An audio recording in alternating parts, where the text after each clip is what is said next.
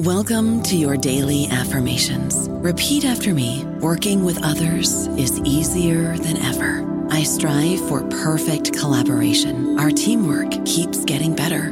Yeah, affirmations are great, but Monday.com can really get you the teamwork you desire. Work together easily and share files, updates, data, and just about anything you want all in one platform.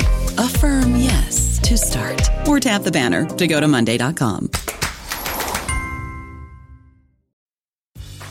Grey's Anatomy, the most iconic binge-worthy drama, is back, along with answers to the biggest cliffhangers. Will Teddy survive? Will Joe and Link finally find happiness together? Meredith returns along with fan faves like Arizona. You can now stream every episode of Grey's ever on Hulu, and new episodes next day. Watch the season premiere of Grey's Anatomy tonight at 9/8 Central on ABC and stream on Hulu. Lucky Land Casino, asking people, what's the weirdest place you've gotten lucky? Lucky? In line at the deli, I guess? Aha, in my dentist's office. More than once, actually. Do I have to say? Yes, you do. In the car before my kids' PTA meeting. Really? Yes. Excuse me, what's the weirdest place you've gotten lucky? I never win and tell. Well, there you have it. You can get lucky anywhere, playing at LuckyLandSlots.com. Play for free right now. Are you feeling lucky? No purchase necessary. Void where prohibited by law. 18+. Terms and conditions apply. See website for details. Welcome to the New Books Network. Hello, everybody. I'm Morris Ordwin, co-host for the podcast Queer Voices of the South, which is found under LGBTQ Studies on the New Books Network. Today, I'm talking to Dr. Andrew Kunka about his new book, The Life and Comics of Howard Cruse, Taking Risks in the Service of Truth, which was released in December by Rutgers University Press. Welcome to the podcast, Dr. Kunka. Thanks for having me, Morris. It's great to have you. We are flattered that you said yes. There's so much to talk about, but I want to give the listeners a little bit about you first, a little bit of context. I have a little blurb that I pulled from the book. It says, Andrew Kunka is a professor of English and division chair at the University of South Carolina, Sumter. He is the author of the book Autobiographical Comics and has also published articles and book chapters on Will Eisner, Kyle Baker, Doug Minch, Jack Katz, and Dell Comics. The book itself, the book blurb, is a great primer for us to do an interview because it talks about exactly what I wanted to talk about when I'm reading the book. I'm thinking, these are perfect categories for a conversation. In the short format that we have for a podcast episode, we won't be able to get it all in, but I do want to cover as much ground as possible. So I'm going to give the listeners first a little bit about the book from the jacket. It says, The Life and Comics of Howard Cruse, Taking Risks in the Service of Truth, tells the remarkable story of how a self-described preacher's kid from Birmingham, Alabama, became the so-called godfather of gay comics. This study showcases a remarkable 50-year career that included working in the 1970s underground comic scene, becoming founding editor of the groundbreaking anthology series Gay Comics, and publishing the graphic novel Stuck Rubber Baby, partially based on his own experience of coming of age in the civil rights era. Through his exploration of Cruse's life and work, Andrew J. Kunka also chronicles the dramatic ways that gay culture changed over the course of Cruse's lifetime, from Cold War era homophobia to the gay liberation movement, to the AIDS crisis, and to the legalization of gay marriage. Highlighting Cruse's skills as a trenchant satirist and social commentator, Kunka explores how he cast a queer look at American politics, mainstream comics culture, and the gay community's own norms. That's exactly what we're going to talk about today, all those things. And I tell you, I have to disclose, I am a person who, from that generation, I was coming of age in the 1970s. And I remember these comics, so I was thrilled to get this book. And as I was reading it, I was even more thrilled that it put all this in context, and it was reminders that this wasn't just passive comics. These were thought through. Mr. Cruse was very first of all talented, but also determined to do to make some changes, to move the dial. He was not. This was not casual. The book is terrifically illustrated. You use a lot of the actual comics that appeared, bits and pieces, and the full comic pages of his various parts of his work, which is delightful. I wish we could show those things, but this is an audio podcast, so we won't. But I wanted to talk to you first of all, congratulations. This is a terrific book. Yeah, that's there's so much work in here, and it comes off beautifully. It's a great read. It's as an enjoyable. You don't have to have anything vested in the topic. It's actually fun to read. Um, the thing that struck me at first about you, and I mentioned your background a little bit, is that you are in such an interesting niche in academia. There aren't many people like you doing what you do, examining comics and their creators and the impact on culture. You've been doing that for quite a while. How did you start doing that? How did you come to do that? Thanks for that introduction and for that question. So I've been a lifelong comic book reader.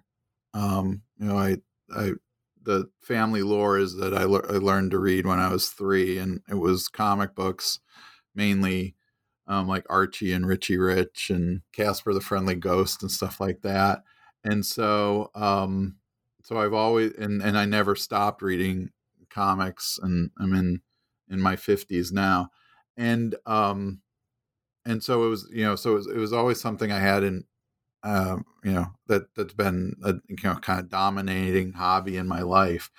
But when I went to graduate school or went to undergrad and then graduate school in the 90s, there wasn't, if you got an English major, there weren't a lot of opportunities to do comics, or to study comics. I remember I had an undergraduate professor write a letter of recommendation for me. This is about 1991, and he wrote in a letter, Andy was the first person I knew who was into Art Spiegelman's Mouse. And so that was a rare thing at that time. And so I did my dissertation, my PhD work in modern British literature, 20th century British literature.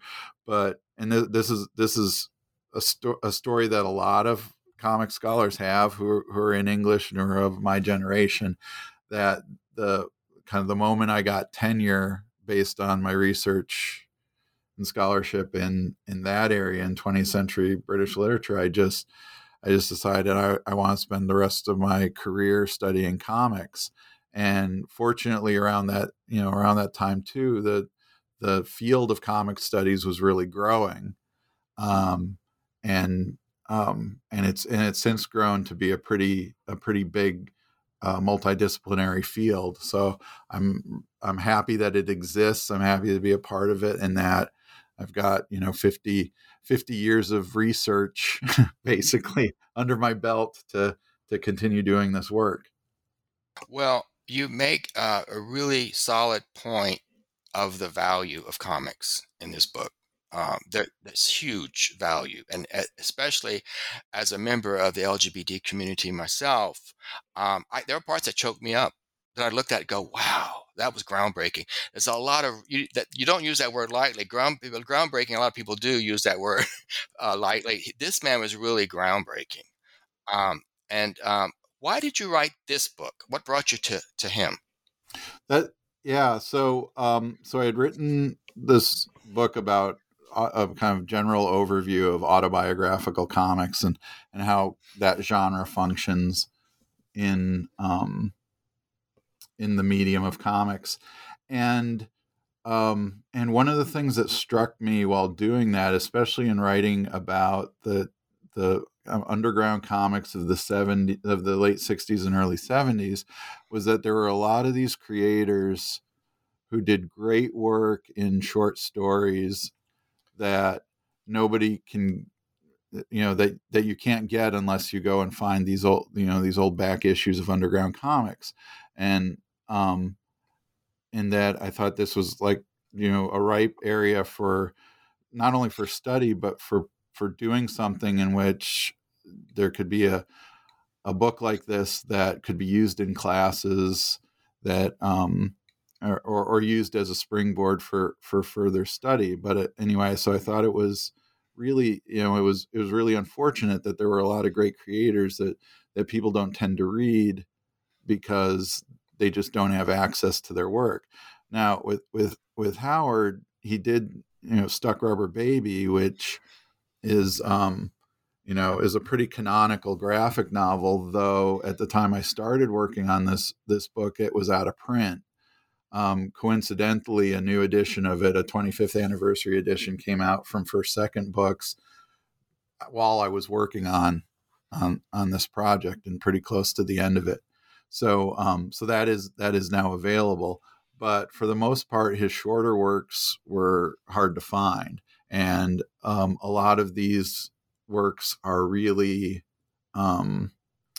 really innovative in terms of how he uses the comics medium in unique and innovative ways to tell stories. And so I wanted to do something that kind of celebrated and explored those things, those stories, so that they could, again, someone could hopefully pick this up and build on the work that went into it.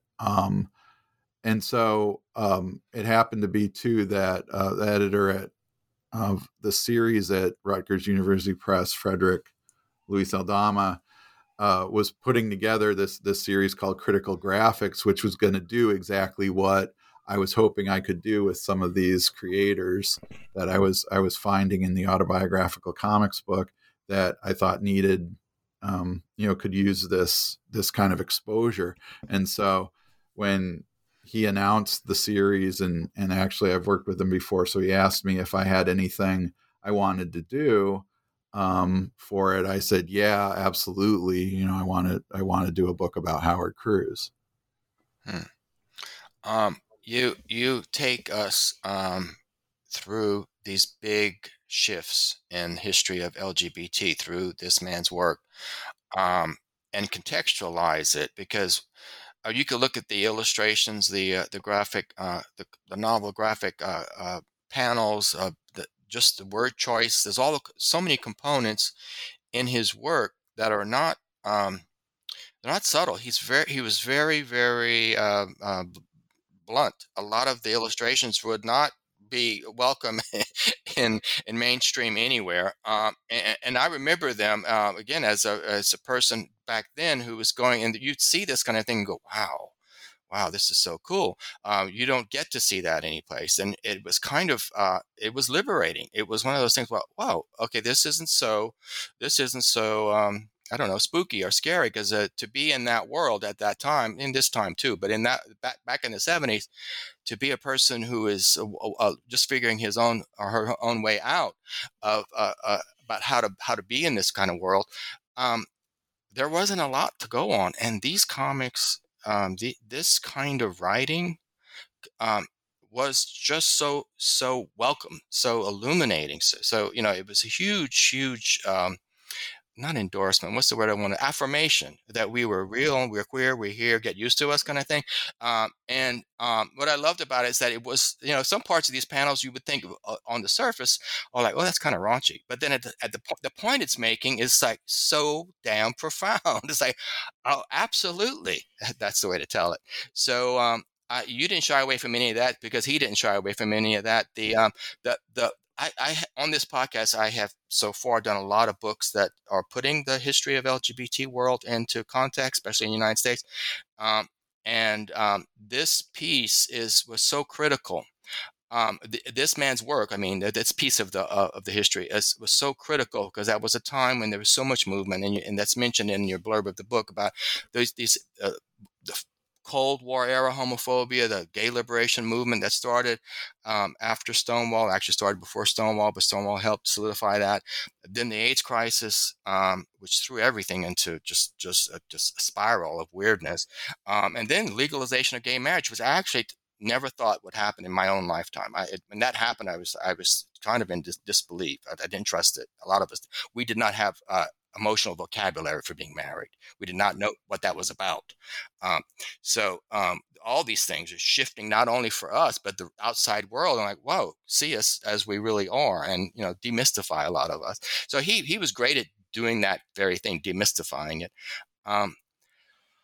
Let's see. I wanted to talk to you about, and stop myself from talking. Talk to you about. You started out with the autobiographical work. That this is autobiographical. He used a lot of his own life, but of course he took characters. He made characters that you could tell as a reader were based on him, but also that they were fictionalized. And he mentioned somewhere, and I forget where, but that he says, I couldn't possibly put my mundane life down. I'm bent over a drawing desk most of my day, and so my life is actually not that exciting. But he made the characters based on his life quite exciting. So I wanted you to talk about that autographical fiction versus fictional autobiography, which is one of your chapters. That was fascinating to me. Tell us about that whole concept. Okay, so yeah, and when I wrote the autobiographical comics book, one of the things I became really interested in finding out, or looking at this idea about what does truth mean in terms of autobiography, especially in terms of doing autobiography in comics form, because there's if we read a prose autobiography, we might we can look at the back cover and see a photograph of the person, or there'll usually be photographs within the book of the person throughout their lives. So while we're reading that, we have a picture of what that person looks like through time. And there's ways that we read autobiography in a way in which as one of the things I talk about, this idea of the autobiographical contract, that there's this kind of trust that the reader has that in the veracity of what they're reading.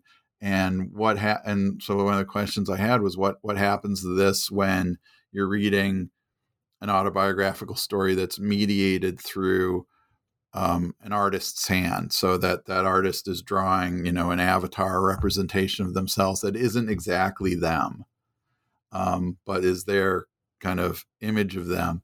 What choices does that creator make then in terms of truth telling? Is there, since the visual representation of comics from the avatar of the character through any other details in the story are choices that creator has made and are filtered, then what does what does truth mean in that? And do we privilege certain kinds of truth, like the factual truth versus an emotional truth?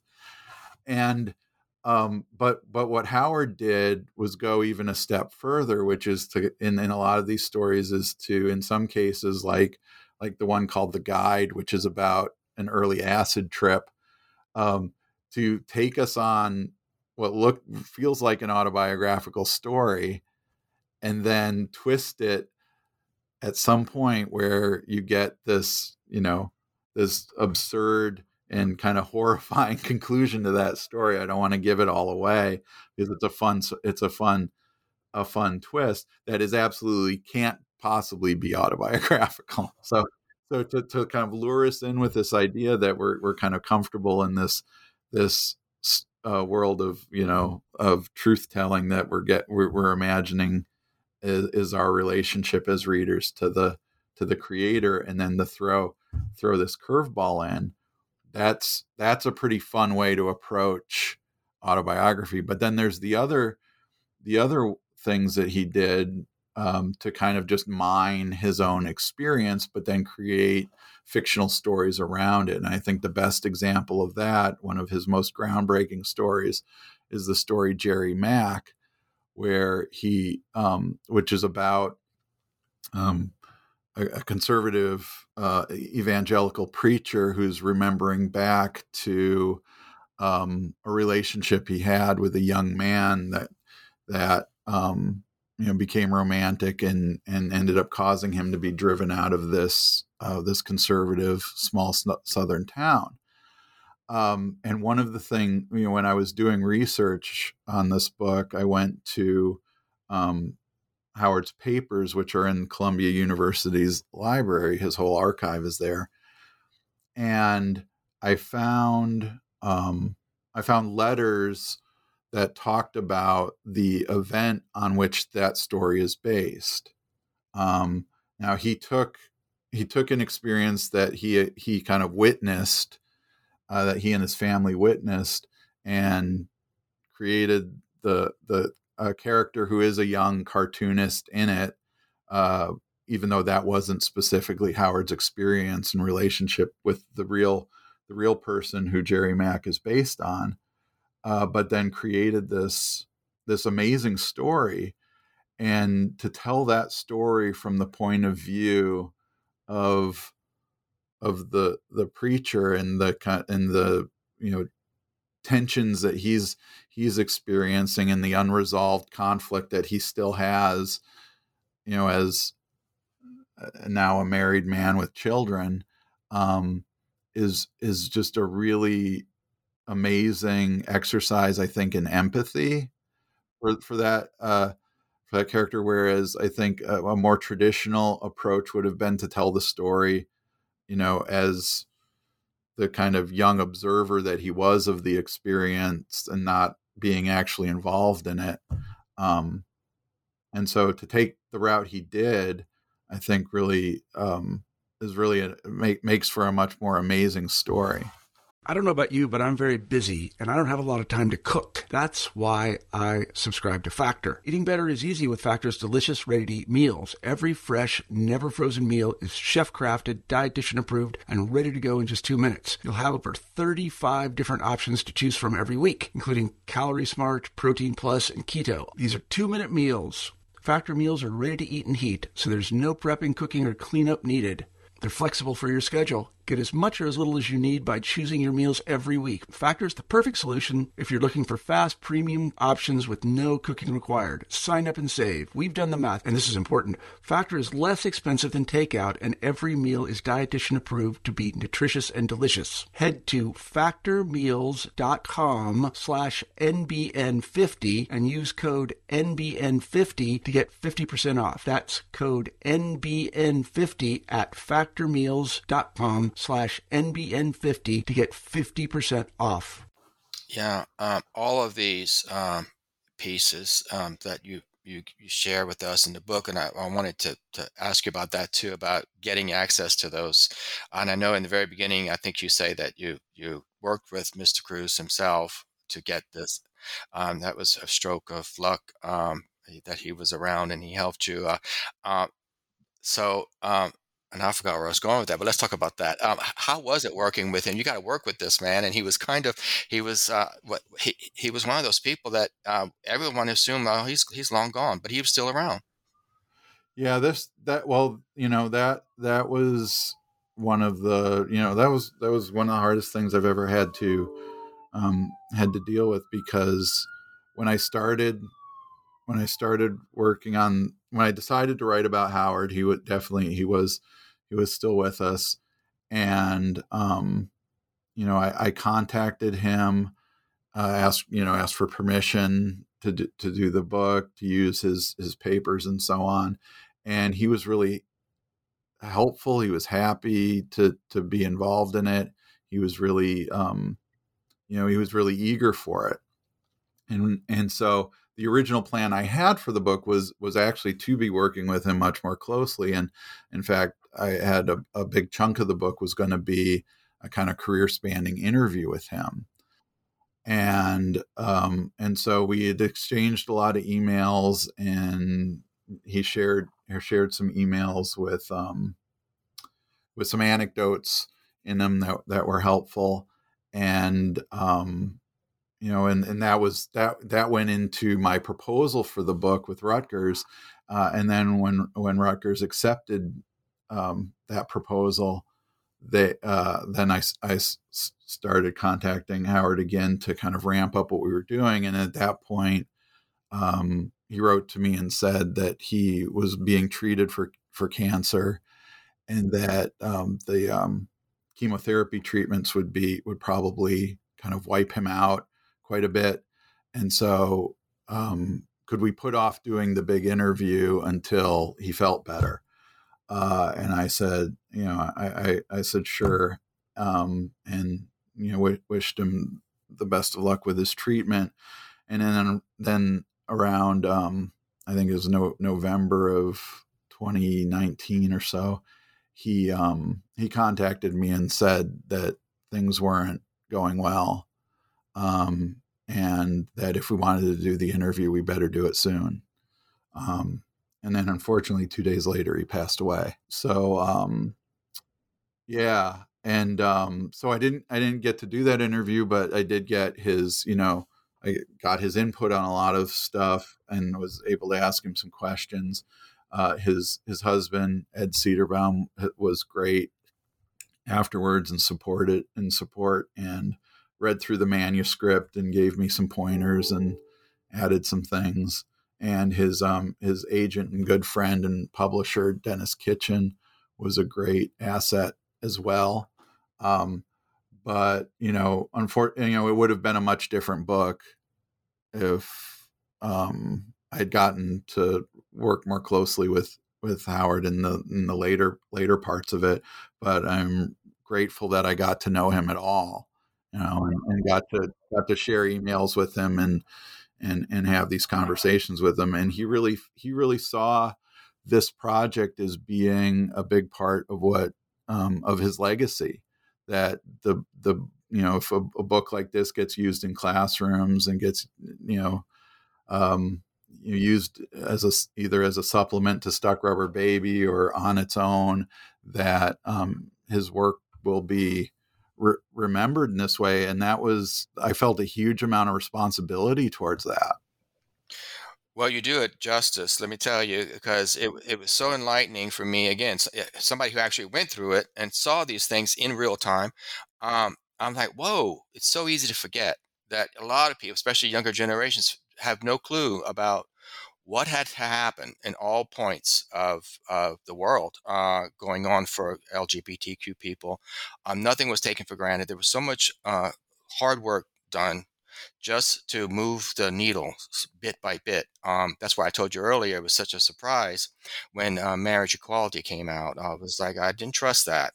Wait a minute, that seemed to have happened too fast, even though it was decades and decades in the making. So he to use that word again, groundbreaking. He broke so much ground, and thank you as a member of the LGBT community for putting this together. And I do feel that it's so sad that he passed away, but you did do what you everything you could, what you got, because it's amazing to go through this. And there's so many wow moments that. I had told you some moments choked me up. Some moments made me say bravo. Some made me want to scream. There's so much emotion in all these in his storytelling and the way you tell his story. So thank you for that. We have some time left. I want to ask you a couple things about his commentary. He was a social commentator in a time where not a lot of people were listening.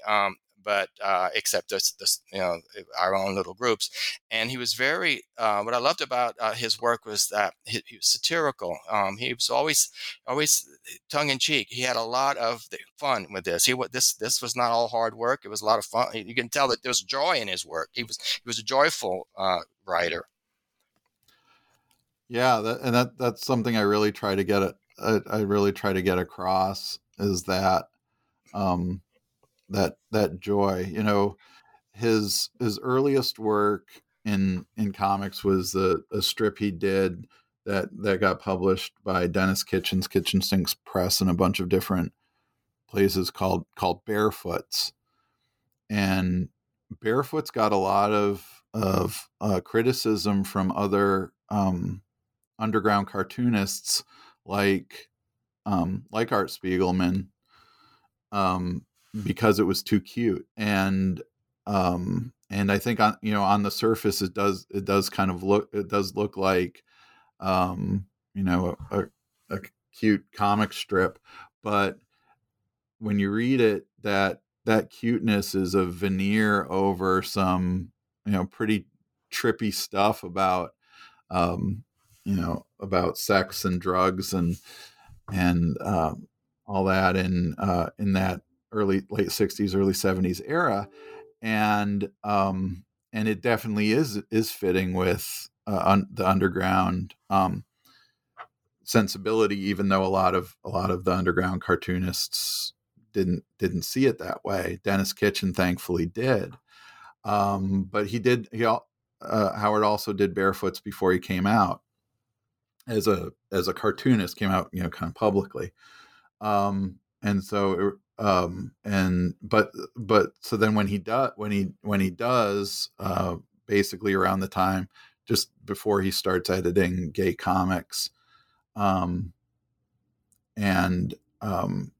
then seems to really cut loose after that point with, you described some of the more kind of graphic choices that he makes, and but his stuff is hilarious. Some of his stuff's very serious. I mean, Jerry Mack is a very serious story, and some of the other stuff he's known for is serious, but when he cuts loose in his satire, it's hilarious. And one of my favorite pieces he did, and this was one of the things he and I discussed and kind of bonded over, is the his parody of Little Lulu, The Nightmares of Little Lulu. As a kid, he had a subscription to Little Lulu comics, and it was his favorite comic, and it really shows through. I mean, this is it's a very biting satire in which, but it's a satire that definitely shows someone who knows Lulu's story and characteristics inside and out, and so he loved those comics growing up, and I'm a big fan of Little Lulu and of Dell Comics in general. And I write about those in other places, and so that that's one of the areas where we connected. In fact, back in the 50s, Dell Comics had this little like paragraph, usually at the end of the comic, that was called the Dell Pledge to Parents, that said, basically that this is good, wholesome entertainment for children. But he had memorized that pledge to parents and could still recite it, even 50 plus year, or 60 years or so after he had been reading those comics. I think Little Lulu, The Nightmares of Little Lulu, is probably the best and my favorite example of his ability to do satire, but also his ability to mimic other artists. He had just an incredible eye for doing these uncanny versions of other people's characters. One of the other stories that I included in the book was the story Raising Nancy's, in which he does a great imitation of Ernie Bushmiller's Nancy for a very dark story. Yeah. And I noticed that. I wanted to go back to the complaints of Art Spiegelman and all. One of the things, again, as a reader in real time, I remember that it was accessible. The cutesiness, it did draw you in, and then you right, absolutely right. Again, the readers can't see, listeners can't see this now, but they need to get the book to see this. These comics go way deeper than that cutesy, and some of these you think, wow, he got away with that. So I like satire in general, but you're right. When you're flipping through this book and you see that strip, that the Nancy's and the Little Lulu, you think, oh wow, is that legal? That he could get so close, and you could hardly put them side by side and not tell the difference. Anyway, so he had many talents, and what I liked about him, and this is true, this is Queer Voices of the South, is his southernness really comes through. That God bless your hellbound little heart, that kind of mentality. I love that, and it comes across in his work. So, and that's one of the things that, again, because I'm a Southerner, it also maybe I have a prejudice for that accessibility. I keep speaking language that was natural to me, but I'm not unique in that. I think he was speaking language that was natural to people all over the place. He did reach, I think, new people with the work, and you make that real plain. And the book.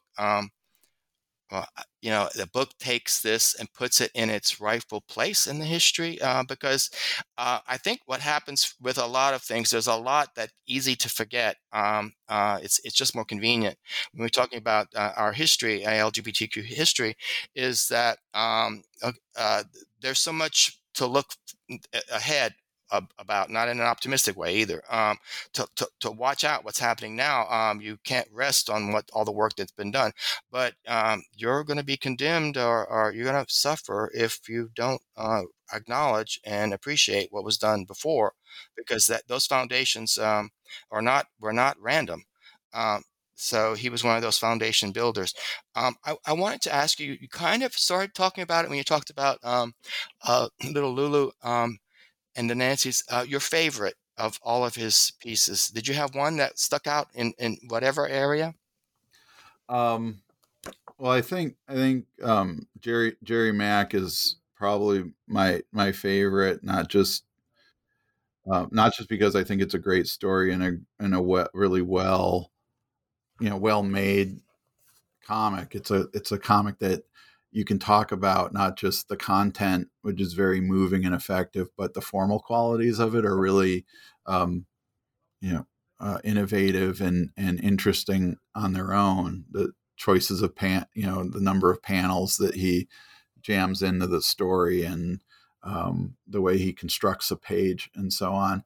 But also the fact that, that I came across in the research this, trove of correspondences about that story that really opened up the the autobiographical nature of it. So I love that story for all those reasons.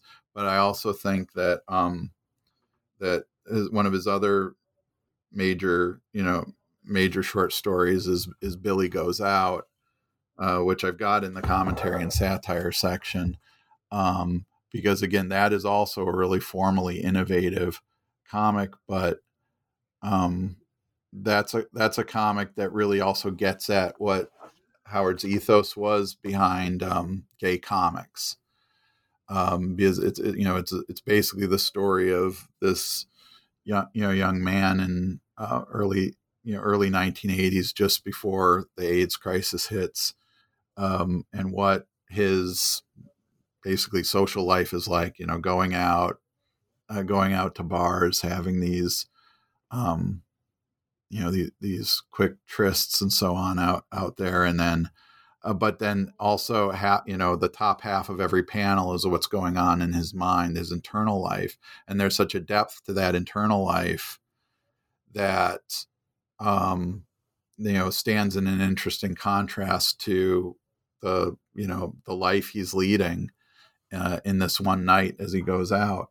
That when I first read that when I was a kid, that was incredibly moving and eye-opening to me as well. So many parts of his work did all kinds of things all at once. He never did anything simple. He may have had some one-offs that we don't see in this, and they're not important to this particular piece of his history. But he didn't. Maybe it's you, maybe it's new, but I don't remember. I've read a few different recently, but that he changed the formatting. He did his own typography, hand lettering. He broke technical grounds, not just storytelling grounds. He was indulged that because he was getting such a positive following. Success breeds success. So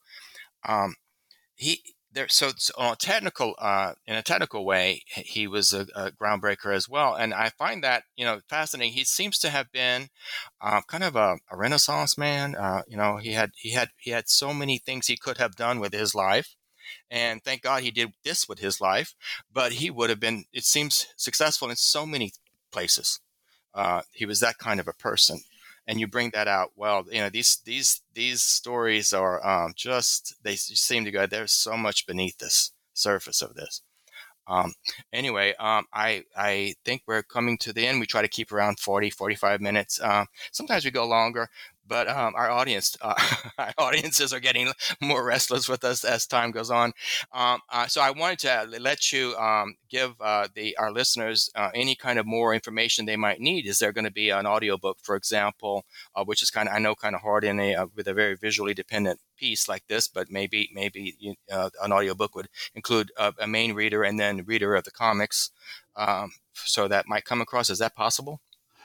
I hadn't really considered that, because since I work, with such a visual medium, but there is definitely a possibility of that, I guess. I've never broached it with Rutgers, and they haven't brought it up, but Well, I think biographically that could be really speaking, interesting. I think it would have merit because biographically speaking, you could tell this man's story, and in so many ways, you could have multiple character readers for an audio presentation, and that's what make those particularly listenable, is giving them more of a theatrical kind of thing. And this is so theatrical, and yet you're an academic. It's so rich with context. So there's so much value here. I would hope that you can exploit it.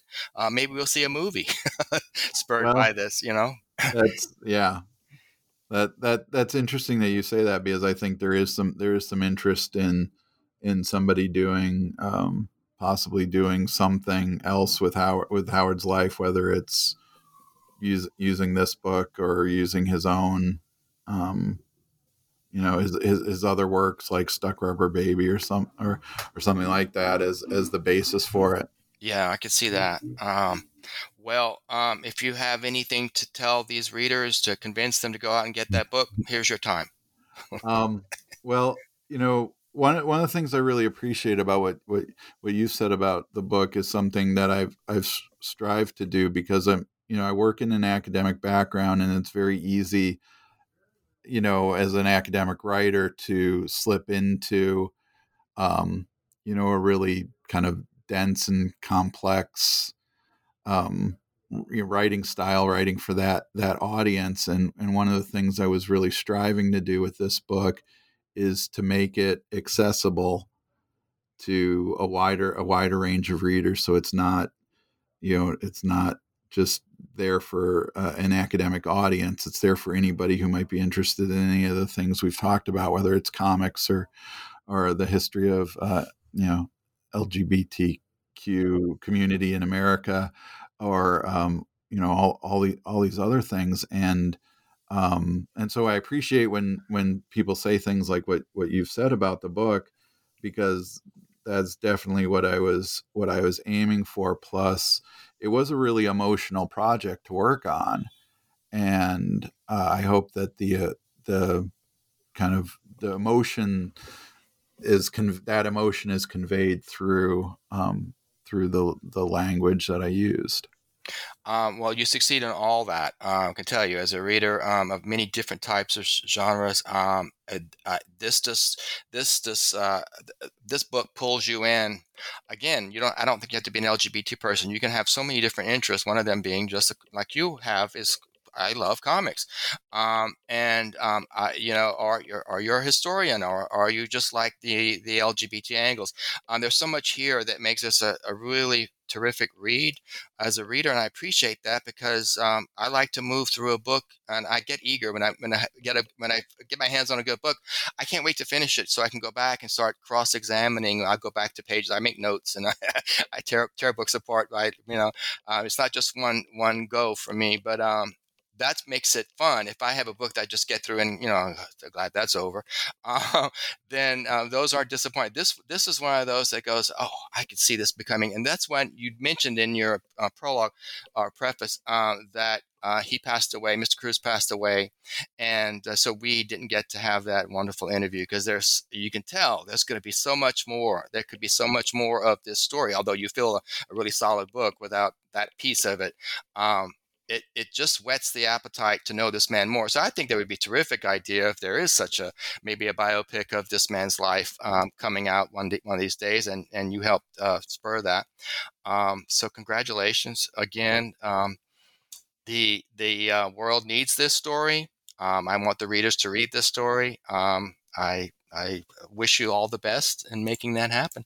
I have just to tell the audience that the book title again is The Life and Comics of Howard Cruse. That's Cruse, Taking Risks in the Service of Truth, by Dr. Andrew J. Kunka from Rutgers University Press, and it's freshly out in December 2021. So it's there. Go get it. You won't be disappointed. Thank you, everybody. Join us again for the next episode of Queer Voices of the South. Goodbye. Thanks so much for having me. Oh, great. And it was, like I said, we were flattered that she said yes. I know people like you are so busy. Thank you so much. Thanks.